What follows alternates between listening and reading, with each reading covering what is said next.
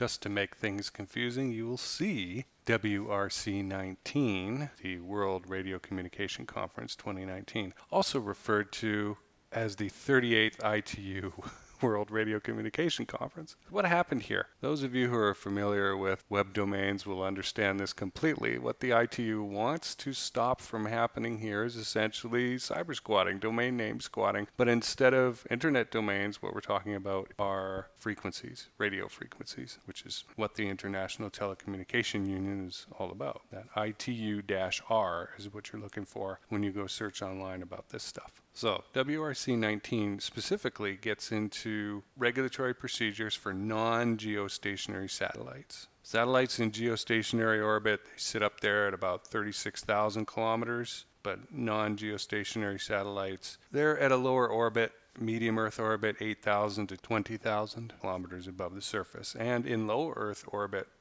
at 400 to 2,000 kilometers, so different level. Now, over the last little while, we've been seeing a lot of new super constellations being announced, and the risk here is that operators are filing.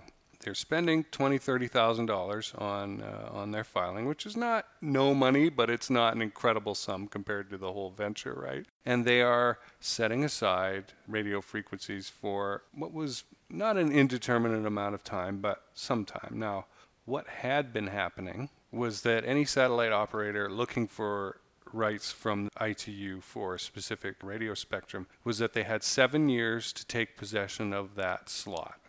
Either put a new satellite up or get an existing satellite and start using that frequency and keep it there from any time in those 7 years for at least 90 days. And then they'd submit what's called bring into use paperwork. And then that spectrum right gets assigned to the operator. Other folks get blocked out of using that frequency. They need to design their systems to use another frequency to avoid interference.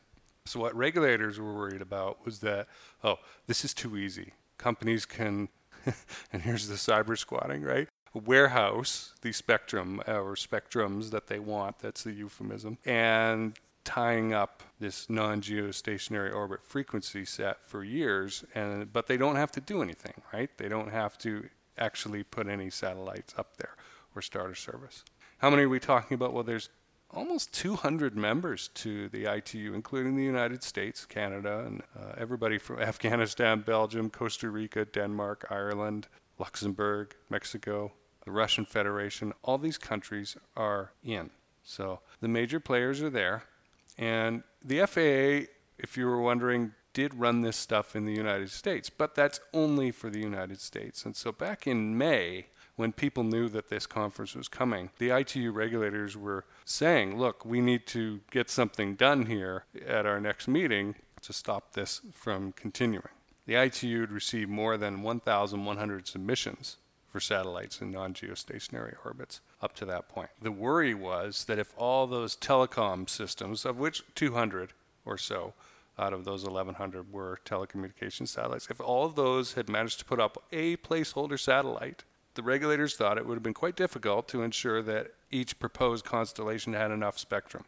Otherwise, we'd have chaos. That's not good. The idea here is that the ITU wanted milestones in place to make sure, you can set aside these frequencies, but you need to get something up there and something launched. What's the stick here? The stick is if you don't launch enough satellites, it's a percentage basis of the constellation size over a certain period of time, they will not authorize the number of spacecraft, and they can just take the radio frequency away, right? The right to use it. Now, this was their chance to meet this year. It wouldn't happen again until 3 or 4 years from now. They're not meeting very often, so it was important to get something done here. Smaller countries are afraid they're going to get shut out from being able to do constellations because the bigger countries with more resources are going to get there faster and claim all the spectrums. Here's an interesting quote. Those satellite manufacturers have made a lot of ITU filings, but the trouble is they don't know exactly what a customer will want. So they've made very generic filings, as generic as they possibly can, in the hope that a customer will turn up that will want a satellite system that will fit within one of these filings. This is a quote from an industry official. So what is the deal here? Constellation operators want to keep their full spectrum rights. And in order to do so, the ITU has mandated that they must hit deployment milestones that start 7 years after requesting the spectrum. So this is a long period of time. This is a total of 14 years to get their act together. Actually, all the satellites up there in the constellation. After those 7 years, these non-geosynchronous constellation operators need to launch 10% of their satellites in 2 years, so by year 9, 50% in 5 years, that's year 12, and 100% within 7 years. So that's a total of 14 years. They've got to get everything up within 14 years. That sounds like a long enough time, plenty of time to me. If the Constellation Ventures fail to launch enough satellites by these milestone dates, their spectrum rights become limited proportionally to the number launched before the time ran out. So up until now, all that needed to happen was the Constellation Venture needed to launch a single satellite within 7 years of applying for that spectrum, operate it for 90 days, and then file that bring into use paperwork with the ITU.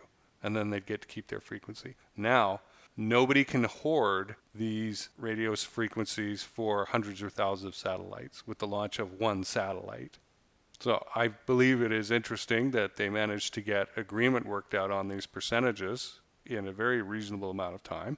There was some thought of, there's going to be too much push-pull here between those who want these regulations figured out and those who want to keep things open. So this is a big deal, and it's a good regulatory mechanism for making sure that satellite constellation operators actually do what they say that they're going to do, and that they can't just stick placeholder applications up there and put one satellite up in the hopes that at some point a customer will just wander into the room and they'll be able to then make something that fits the bill.